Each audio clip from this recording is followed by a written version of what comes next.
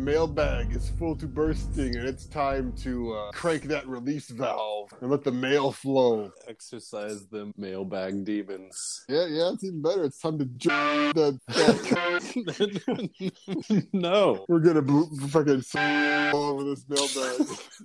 Wait, did we actually start the mailbag episode? Did we start? I don't remember. We'll cut all that out. Welcome, dear listeners. It's that time again when that pops up on your feed. You're like, oh, it's a new Trapo. And then, oh, it's a mailbag. Oh, it deflates like a balloon. Boom! All the enthusiasm. I thought they were going to talk about Danzig we're going to talk about Danzig in every episode. We're contractually obligated. Until then. It's time for the show that talks about stuff on purpose. It's Trapo. That's right.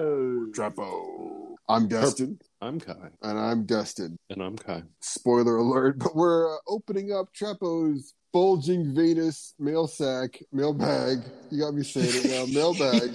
We're opening up Trapo's mailbag because we got comments for days. We're not complaining. You're leaving us comments on the Trapo blog. And if you want to leave comments, it's traposhow.blogspot.com. You're leaving comments. You're making cogent points. You're suggesting things to us that we should check out. And I'll tell you honestly, the fact that nobody has yet really come down on us and called us like complete pieces of shit and that our show is garbage and clown shoes and we should just, burn in hell or whatever. No one has said really bad things. People are being nice. They're being cool. We appreciate that. Indeed. We've had like zero shit posts and negative interaction and anger and negativity and shit. Allegedly, we have more comments. I've seen the proof. Proof is in the pudding, as they say. Dish that pudding out, some bitch. Our first comment tonight regarding Trapo's mailbag number 7. And it is from new poster, Slime Proverbs. Beautiful. Now, Slime Proverbs says, I don't know much about Frank Zappa, except that while watching old SNL a few years ago, he popped up as the host back in the 1970s, and it was the most awkward stuff. Although, to be fair, a lot of that old SNL is pretty poorly paced with a lot of dead air. But this episode was definitely off. He was not good in any of the skits, and he kept mentioning to the camera that he was reading his lines off of cue cards. And I'm not sure if that was actually written on the cue cards because somebody thought it would be funny, or if Frank Zappa just kept saying this because he thought it was funny. Either way, the episode was awful, and I didn't really know who this guy was before that. So I Googled him after, and he's got so much music out there, it's overwhelming. I could have kept digging to find something to listen to, but with that much stuff out there, my brain just kind of said nope, and I clicked away. If Rolled Tortillas thinks Overnight Sensation is a good place to start, I may give that a shot. For those of you who don't know,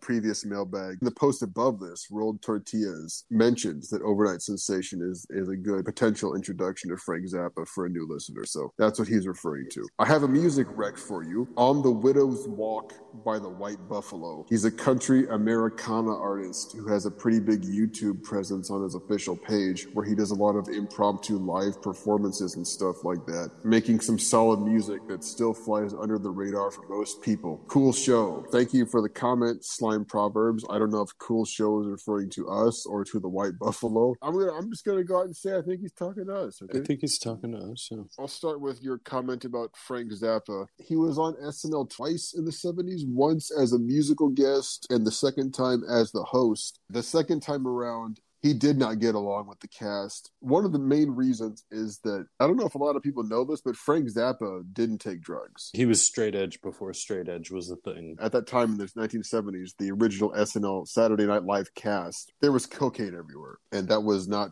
something that they were really hiding. And so Zappa knew they were basically all on drugs. And that bugged him. He didn't like it. He felt that it cultivated an atmosphere that was unprofessional. Now, I know what you're thinking. Saturday Night Live, 1970s, unprofessional. Come on. Frank Zappa considered himself to be a consummate professional. That kind of behavior rubbed him the wrong way, for right or wrong, for good or ill. That's how he felt. And he seems like the kind of guy, if you rub him the wrong way, he will throw your production under the fucking bus because he feels like it.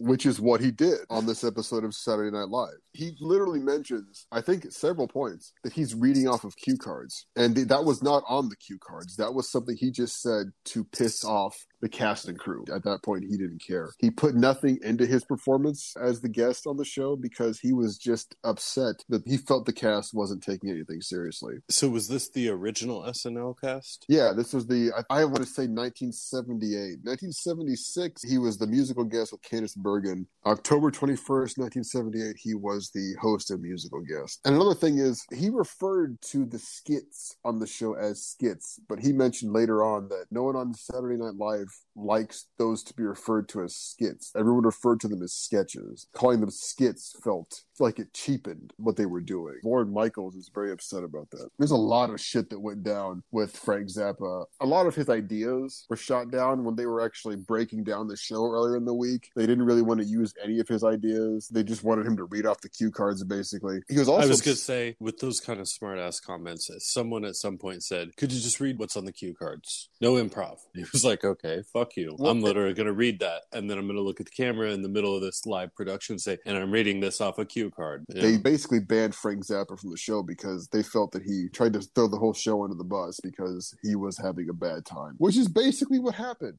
I think to them, honestly, they were probably a little fucked up because Frank Zappa's an out there musical artist, and he comes on the show and he's straight edge grandpa. Like, let's just do the show properly. Come on, Could you give me my lines so I could go home and memorize them and just come back on Saturday and do the part? I want to fucking do my job. Thank you for that. As far as the your suggestion, the White Buffalo, is that what they fucked? That's something they called Sweaty Teddy back in the day, right? Didn't they call Ted Nugent the White Buffalo or some shit? The Noble Savage. I swear to God, they called this motherfucker, this piece of shit, the White Buffalo. Maybe. Do you know the White Buffalo? Nope. I'm down to check it out, though. What's this Americana shit? A country Americana. What the fuck is Americana? Can we get to the bottom of this sometime? Maybe that could be, it could be like, what is a genre? What does that mean to us? Like a recurring question. I just want to know what the fuck Americana is because I hear country, I hear roots rock, folk. The only thing I've listened to that was Americana was Gillian Welch. See, that once again, that goes into this nebulous kind of gray area for me because there's a lot of folk in Gillian Welch. Mm-hmm. Folk and Appalachian and blues and all kinds of weird bluegrass. I don't know where those lines are. It's a weird thing. Like you said, I have no idea what Americana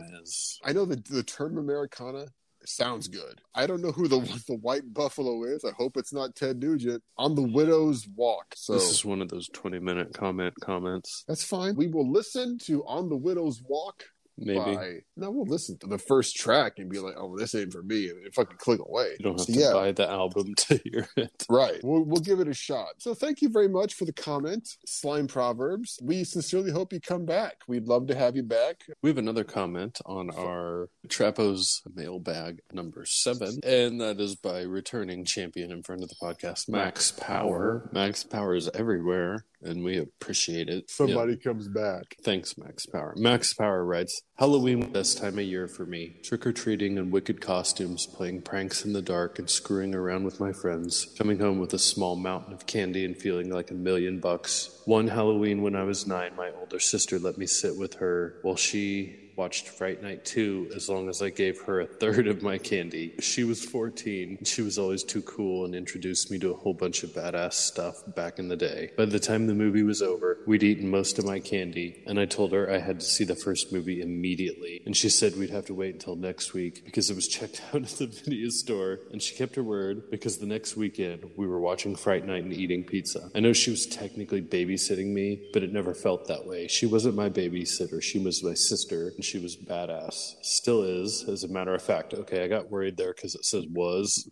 Yeah. Yeah. I was like, oh no. This is the part where he tells us the tragedy. And still is, as a matter of fact. That comment really took me back. I still haven't seen the WNUF Halloween special, but I've got Shudder, and I think it's halfway to Halloween, so I think I'm going to get on that this weekend. All right, I hope you did. You need to check out an album called The Buried Storm by a band called Dark Her, Darkher.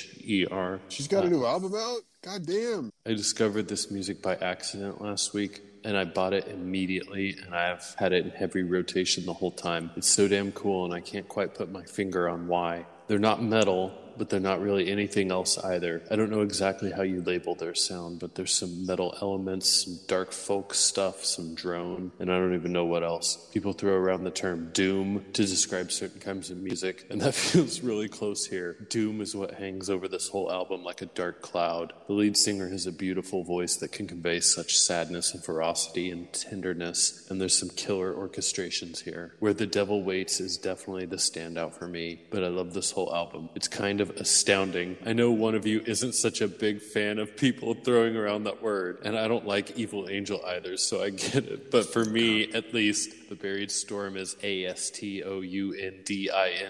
And if you don't agree, that's totally cool. Just know that you're objectively wrong.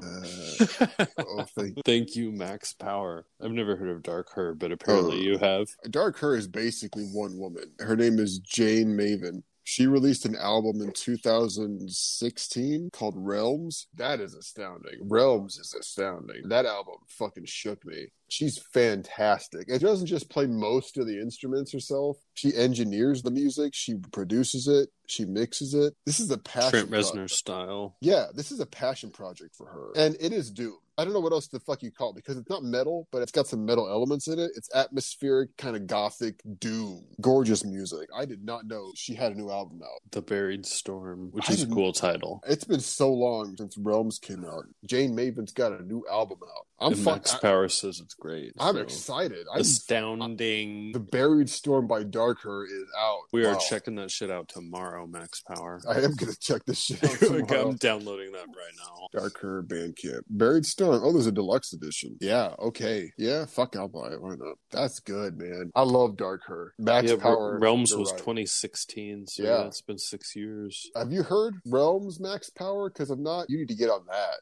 I'm checking that shit out tomorrow. You need to listen to Realms. Because I'm down with this doom shit. Thank you so much for the comment, Max Power. Thank you. You let me know that Darker has a new album out. You don't like Evil Angel. You're like my best friend now.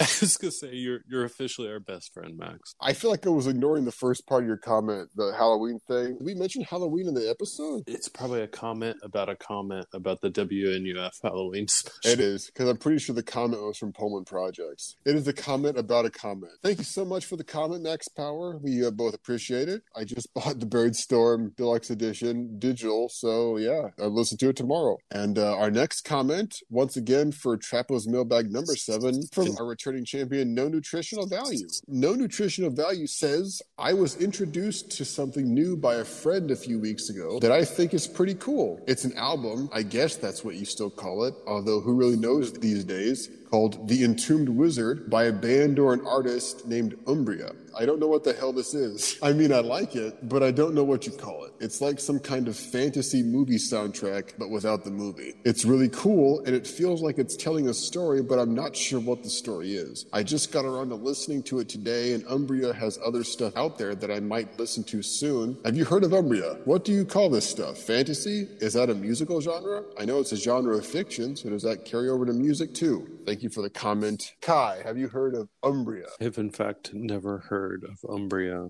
I've heard of Umbria. The genre of music is called Dungeon Synth, and The Entombed Wizard from Umbria is in fact a Dungeon Synth album. Have you heard of Dungeon Synth, Kai? I have not. I guess we never discussed it before. Dungeon Synth is a whole thing. Dungeons from like RPG games. So you have no familiarity with Dungeon Synth as a genre? That is not something I'm familiar with, no. Dungeon Synth is kind of under the radar. It's not a big thing. They're inspired by the whole gamut of fantasy. Obviously, you have Tolkien. That's the big influence. But you also have like Robert E. Howard. You got a lot of the heroic fantasy. Michael Moorcock. There's literally an artist called Elric who's making music to act as soundtracks to the Elric saga. There are people who are inspired by Ursula K. Le Guin, especially her Earthsea series. There's like Dungeons and Dragons, Norse mythology, Greek mythology. I mean, really, whatever the fuck it is you're into. It's not a world. It's like a universe. Every one of these artists creating their own world. I can tell you there's a few artists that I like, that I really like. One of my favorites is Chaucerian Myth. They got several albums out there and a few EPs. Their main work is the Canterbury Tales. Literally, right. It's the Canterbury Tales. It's over 3 hours long. That sounds appropriate. The Canterbury Tales, you can't call it an album because it's too big. Each track corresponds to a different chapter of the Canterbury Tales, and it builds a story in your head. It's worth the ride. Vin Calder, they have an album called Enchantments of Old Lore. Fantastic stuff. Hedge Wizard's got good stuff. The big one, though, is Orang. He's a French artist. He's like a pioneer. Been working in the genre since 2012. He has a lot of stuff out there. And one of the cool things Orang does, he has 2 sample packs, music stems and natural sounds that he offers for free for any artist to use to create their own music with, Dungeon Synth or otherwise. And there's a lot on these sample packs. You could literally take just the pieces from those sample packs and create your own album. There's that much material there. And he wants you to do it for free. He doesn't ask for anything except if you really use his stuff, credit him. That's it. That's all he asks for. I got these samples from Orang. That's it. That's all he wants. That's an example of how generous the whole Dungeon Synth scene is. It's a universe of people. All of these artists, most of them are one-person bands. They're just one person doing all the work. Making shit on their computer, probably. And most of them are pretty introverted. Nerds making stuff on their computer. That's what it is. Let's be real. And they would all agree to that. I don't think anyone musically would say, I'm inclined not a fucking nerds. nerd. Yeah. They're all nerds. This is just a passion for them. It's something they want to do. That's probably why it's good. If you listen to some of the shit, there is craft here. These people are pouring their hearts and souls into this work. It's a very inclusive community if you want to be a part of it. There's the Dungeon Synth blog. That is a legendary resource for Dungeon Synth, which I found years ago and has been invaluable to me. And Bandcamp is the lifeblood of Dungeon Synth as a genre. It has kept the genre alive. This is the really cool thing. A lot of these artists I mentioned and a lot of the artists you will find if you search for Dungeon Synth, they're all on Bandcamp. A lot of them provide their music for free. They have a name your price option, which means you can pay $0 and get their stuff legit. And a lot of them, the ones that do charge, a lot of them just charge $1 for an album. And a lot of these albums, hours of material. Chaucerian Myths, Canterbury Tales, over 3 hours long, name your price. You want it for free? Take it for free. Enjoy it. Orang sample packs, free. Make your own Dungeon Synth, thrill the world. A good example of a cool subgenre of Dungeon Synth that's futuristic, like science fiction Dungeon Synth. It's called Knights of Nevril. They have an album out called Sword of Aeonheart. It's Dungeon Synth with a science fiction bent. It's fucking solid. Knights of Nevril. And there's also Dino Synth. Dinosaur themed. It's more prehistoric and percussion based. It's primordial. Diplodocus is the biggest name. They have an album called Slow and Heavy. There's no lyrics. You can hear roars occasionally. You can literally hear monsters fighting in it. It's great. There's another subgenre of Dungeon Synth. I call it cozy synth, but I think the official name is comfy synth. It's like slipping into a warm blanket. You feel warm and safe and comfortable. One of the artists is Grandma's Cottage. I've heard some of Grandma's Cottage stuff. You know what? You feel like you're kind of sitting in front of a fireplace sipping hot cocoa. The person who makes Grandma's Cottage, same person who does Diplodocus, among other projects. I could go on about Dungeon Synth for a long time. I won't. I've given you some suggestions, ladies and gentlemen. I've given you some suggestions. No nutritional value. Umbria, the Entombed Wizard, is a good place to start. If you feel like you want to continue going down this rabbit hole, you will get lost if you go down this path. The only way is lost. There is so much Dungeon Synth out there. If you go down this path, there are so many winding roads. You will lose your way. And you know what? That's not a bad thing. No.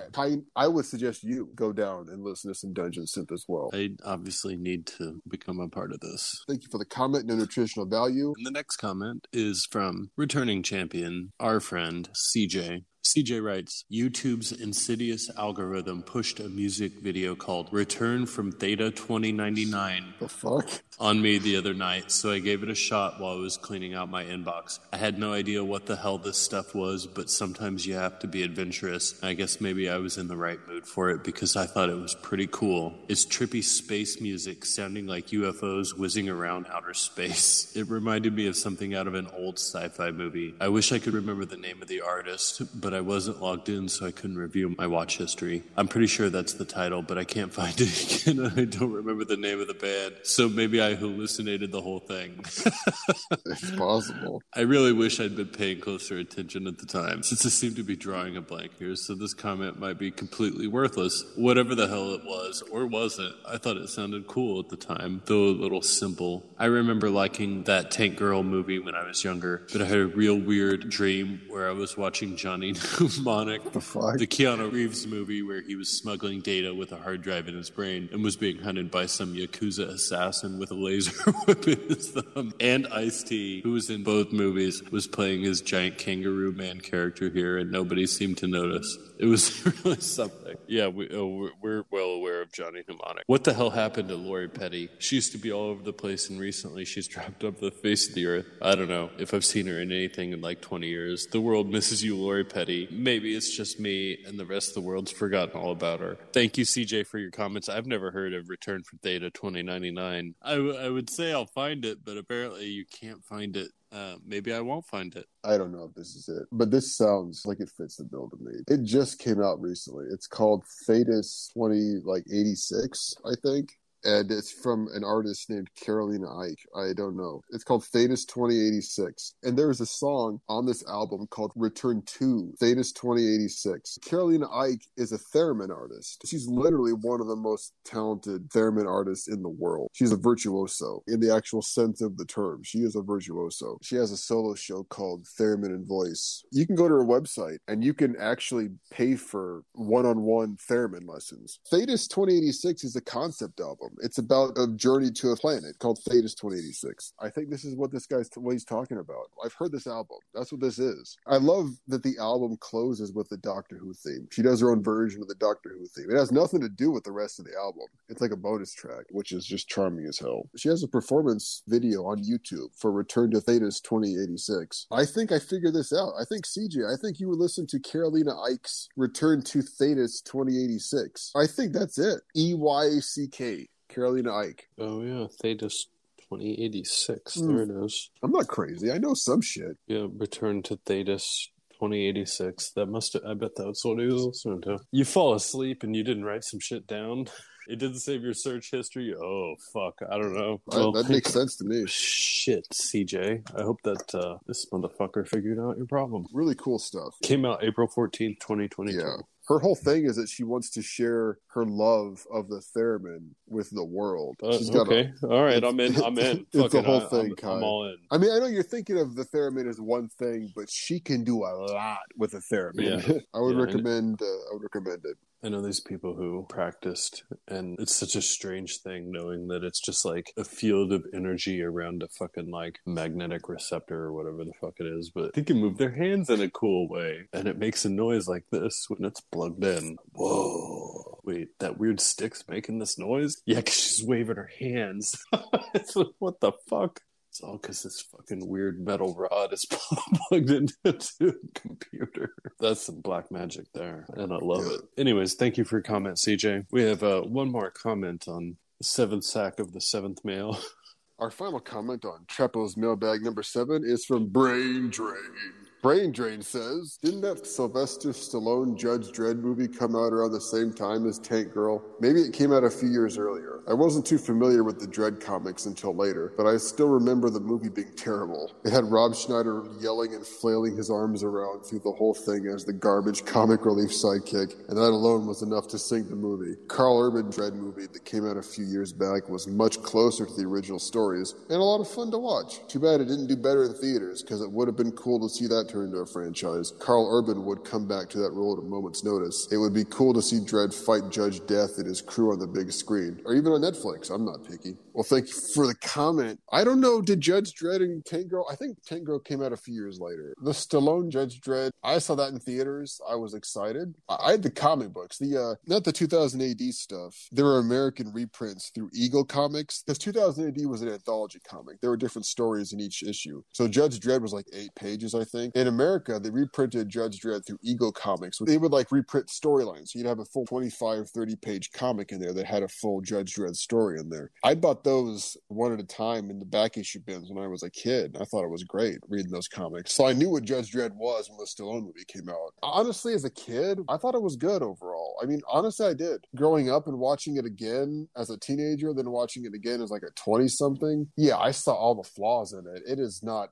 great. It's not great. I still don't hate it. I don't like that Stallone took his helmet off immediately and never put it back on. Yeah. Yeah, that kind of defeats the purpose of Judge Dredd. I wasn't bothered by Rob Schneider in the movie as the sidekick. No. Fergie didn't bother me. I feel like he was in their arms flailing, but that was like a very small portion of the movie. I haven't seen it in like 15 years, so I may hate it if I watch it again recently. I think the Stallone Judge Dredd movie gets a lot right in terms of the world building, in terms of Mega City 1. It really does get a lot right, a lot more than people might think, because I was surprised it was rated R. The comic books are not R-rated. The 2000 AD stuff is read by kids. So the fact that both versions, both film adaptations of Judge Dredd are rated R, actually genuinely surprising. They didn't have to do that, although the kind of material lends itself to an R rating. The Stallone movie had a budget to really realize Mega City 1 as a world. The Carl Urban movie didn't, because it was shot in South Africa, I think in Johannesburg. Or maybe Cape Town. And it just looks like you filmed it in South Africa. It doesn't look like Mega City 1. It really doesn't. Mm-hmm. Even the costumes are subdued. You don't have that giant golden eagle on one shoulder. You just have like an impression of an eagle on the leather or whatever. And it's, it's not the same. Carl Urban is Judge Dredd. His portrayal of Judge Dredd is absolutely spot on. He got everything right. If you could have taken the budget and the production design of the Stallone movie and married it with the script and performance of Carl Urban from the new Dredd movie, you would have had the perfect Judge Dredd movie. The best of both worlds. We still have not had a great adaptation of any Judge Dredd story. We have the great Judge Dredd in Carl Urban, but we have not had a great Judge Dredd story yet. Dredd, in and of itself as a movie, solid. As a fan of the comic, as a fan of the characters, there's still something missing. They could get right next time. Carl Urban's an all-timer for that role, really. And if he wants to come back, give him the role. That's all I have to say. Thank you for your comments on Trapo's mailbag number 7. I don't know. Maybe we should skip Origins. We'll just read the Origins bullshit. Alrighty. We have a couple more comments for this episode of Trapo's mailbag. They are on our Trapo Origins, where we unfortunately talk about ourselves. Unfortunately, yes. Our first comment is from returning champion John Doe. Maybe you guys weren't so keen on talking about yourselves, but I still think it's kind of nice to know a little more about the hosts of my 73rd favorite podcast with a creepy clown avatar on the internet. 73rd? We're that high? It's sweet. So thanks for the bonus episode. I know you guys keep asking listeners for suggestions for music and stuff. I've suggested some stuff in the past, but what about turning that around? Suggest some music to us. What's some weird, obscure stuff you'd like your listeners to know more about? That could be a pretty cool switcheroo. There's a bizarre album I just heard that I would like to bring to your attention. It's from King Dude and Der Blutharsh and the Infinite Church of the Leading Hand. The album is called Black Rider on the Storm, and it's a thing. I think it's pretty fucking cool, but what do you guys think? Tell me about it. King Dude and Der Blutharsh. And the Infinite Church of the Leading Hand? What the fuck? What are you telling us, John Doe? What's happening here? I don't know what that means, John Doe, but I'm gonna check that shit out. Black Rider? Fuck, that sounds badass. Yo, he wants us to suggest music to the listeners. Don't we do that in every episode? It's kind of what we do. Well, I mean, we talk about stuff on purpose, but what is the thing you listen to? What's stuff you're listening to right now that you would want to tell somebody about? Is there anything right now? There was that fucking album I told you about the other day. The artist is Samora Pinder Hughes. I think the album's called Grief. It was some weird shit. Right, and apparently there's like a whole art installation that is also involved in this. And this is just the audio aspect of the weird art installation. It's kind of, say it's in the same sleeve as like Crease and Maddie, where it's just like this weird, like, I don't know what the fuck this is, but it is some weird shit. And I kind of like it, but it's kind of just weird noise, but I don't know how I feel about it. That'd be worth checking out. Samora Pinder Hughes. I can't believe I forgot about that. I usually make notes of that when you send me something to listen to. For some reason, I did not make a note of Samora Pinder Hughes. I did not do it. I screenshotted it. That way I won't fucking forget this time. It's okay. You got anything weird you found recently? Well, one of them's recent. There's one thing I would like to bring to people's attention because I don't think anybody talks about it. Have you heard of anaphylaxis, Kai? Sounds vaguely familiar, but Anaphylaxis is a project by a man named John Kaufman. That's Coffman. He founded it in 1993. And he did it for 25 years. Basically, what John Kaufman did, he's a real DIY artist. He started working on audio tape, manipulating cassettes, sampling shit. Literally just some shit in his backyard. Yeah, on the weekends because it was bored. His whole thing is that he creates new stuff out of heavily processing samples. Anything. Shortwave radio broadcasts, field recordings, movie clips, stuff like that. He never tried to be commercial. What he did for a quarter century was just making some of the most impenetrable, bizarre music you've ever heard. It's all done with complete passion. The guy followed whatever whims that he had in his head, and he just made amazing, weird, sometimes very almost impenetrable music, if you can call it that. His stuff is great. I've listened to Anaphylaxis for years, on and off. There's a lot of good stuff in his catalog. My favorite is called Noise for Lovers. Noise for Lovers is, I think, his best work. This is another cool thing. If you go to Anaphylaxis Bandcamp, his entire catalog is on there, and it's all free. It's all name your price. The man is not trying to make money on his music. He stopped making music as Anaphylaxis in 2018. He still makes music occasionally, doing different things, but it's very sporadic. It's all there on Anaphylaxis Bandcamp. Just look that up. Anybody, if you're interested, look up his work. Noise for Lovers is my favorite, but he's got like Snow Country, Shell Beach, stuff like that. It's great. I think Noise for Lovers is fucking phenomenal. Something that's brand new that I listened to literally yesterday, and it blew my fucking tits off. Oneness. Oneness by Agnes, Agnis. I love it. I don't know what the fuck it is. I never heard of this woman before yesterday. She's an artist from Poland, and she calls her music witch pop. Dark wave, kind of electro shit with bizarre. And she's a real witch. She's a Wiccan. She's an actual Wiccan. Like the bringer of fire. She's trying to bring light to the world. I mean, she's one of those, I don't know, you can call her a weirdo if you want. Her whole thing is that she wants to use her music to encourage the listeners to look inward and start their own kind of spiritual journey. Right. I think some of her inspirations, I think she said like Depeche Mode, Nine Inch Nails, Lana Del Rey, stuff like that. You know, that's all up my alley. I listened to Oneness yesterday. I kind of fell in love with it, so I listened to it again. Kind of fell in love with it a little more. Oneness from Agnes, Agnis. But it's out there. It's on Bandcamp. I bought it. Yeah, you want a musical suggestion? Listen to Oneness by Agnes, the Polish pop witch. So that's it. That's what I got. That's my recommendation. Anaphylaxis, absolute fucking bug nuts, crazy music. You got Agnes, kind of changed the world with her positivity in a world of darkness. Found that King Dude album on Amazon Music. And the Lizard Man or whatever the fuck. And the Infinite Church of the Leading Hand. Infinite Church of the Infinite Church of the Leading Hand. Black Rider on the Storm. Jesus Christ. Well, thank you so much for the comment, John Doe. Thank you so much for that comment. We just suggested some music for you to listen to, motherfuckers. So get on that and tell us about it. Okay, how about that? You tell us about the music we suggested to you. Our next comment is from returning champion, Aqua Slash. I looked it up. You know what? There's a movie called Aqua Slash that's about like people go down the water slide. There's like blades in the water slide. They get chopped to bits and they slide down.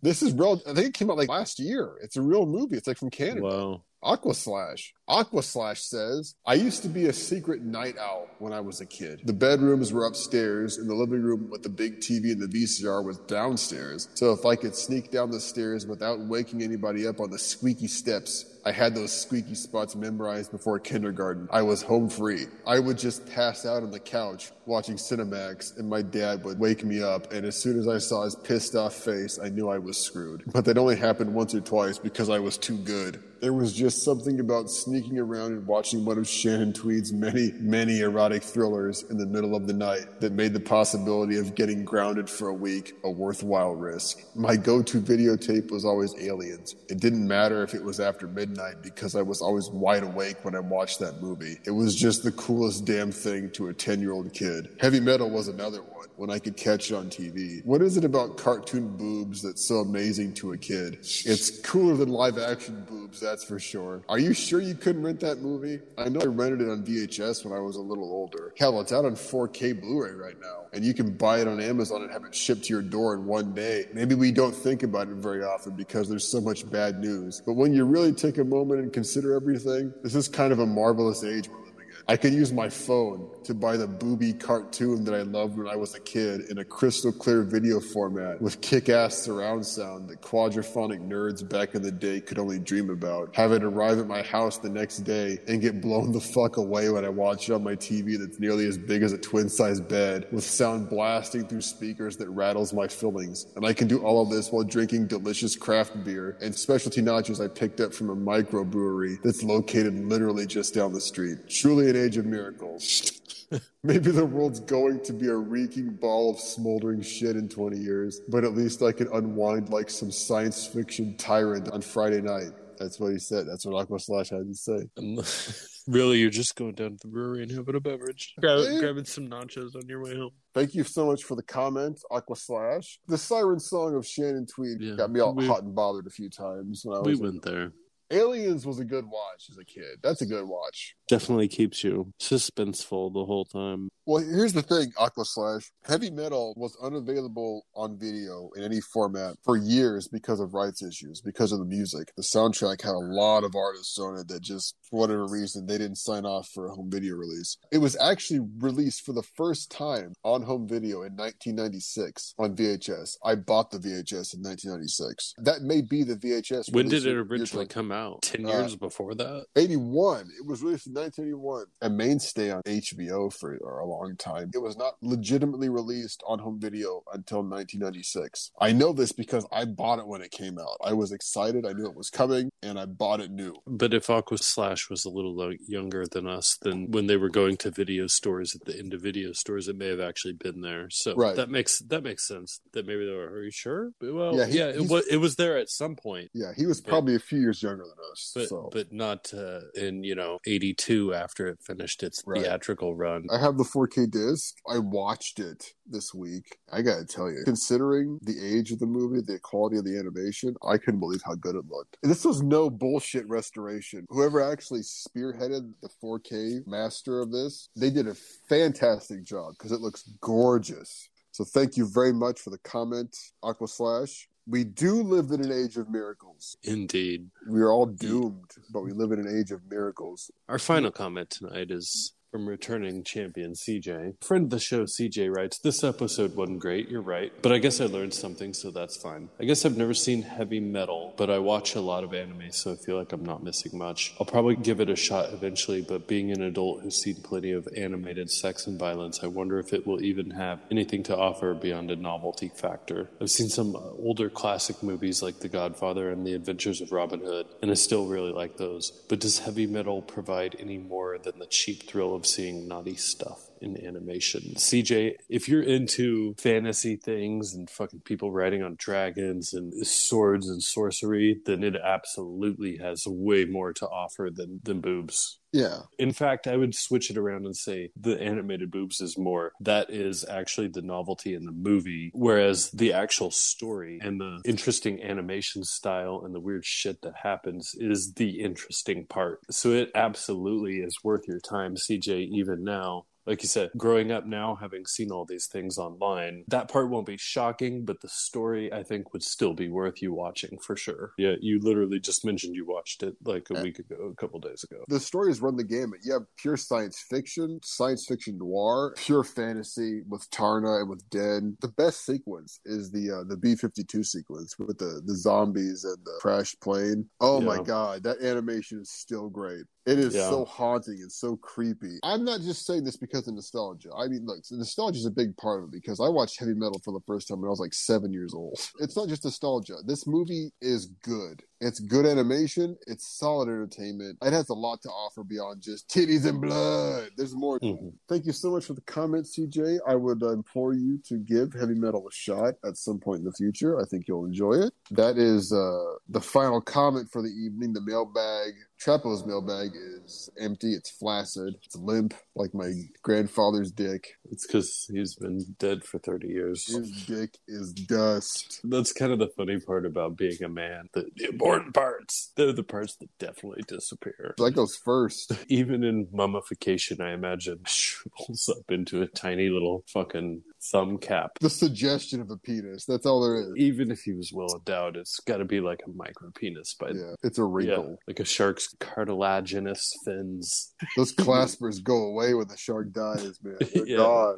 That is the end of Chapo's mailbag, ladies and gentlemen. We're talking about shark dicks. Much like the shark's claspers when it rots at the bottom of the sea. Chapo's mailbag has gone flaccid and is now only a memory. But if you would like to join the conversation, ladies and jelly spoons, it's very simple. All you have to do is point your browser to traposhow.blogspot.com. Find the post of your choosing. Leave a comment. Tell us we're fools. I don't care. Tell us things. We don't care. Your feedback may be featured on a future installment of Chapo's Mailbag, the show that literally no one listens to, except for maybe Max Power at this point, because he once insisted. He's going to listen to Agnes. CJ, Pullman Projects, they're around. People are listening to our shit. Not a lot of people, but they're listening to it. And they're 30 good. or 40 of them. And They're good people. And they seem like decent folk. We also got an email, Kai. Why don't you tell these sad pricks about the email address that they will never acknowledge? All right. You know what? I'm going to try something here. Don't email us. We don't have an email. And it is not Trapo, TRAPPO, show, SHOWO, @gmail.com. It's not that. Don't email us ever. So I've been telling people to send emails to an email address that doesn't exist. Exactly. No, it's reverse psychology, bro. I fucked up. Get into it. Get into it. Get into it.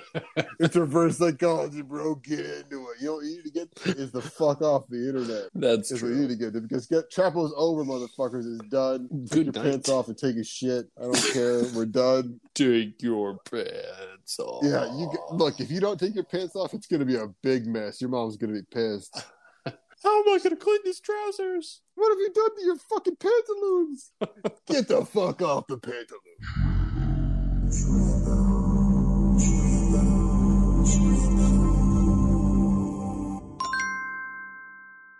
Trapo, the show that talks about stuff on purpose, is a Fenderman Incorporated production.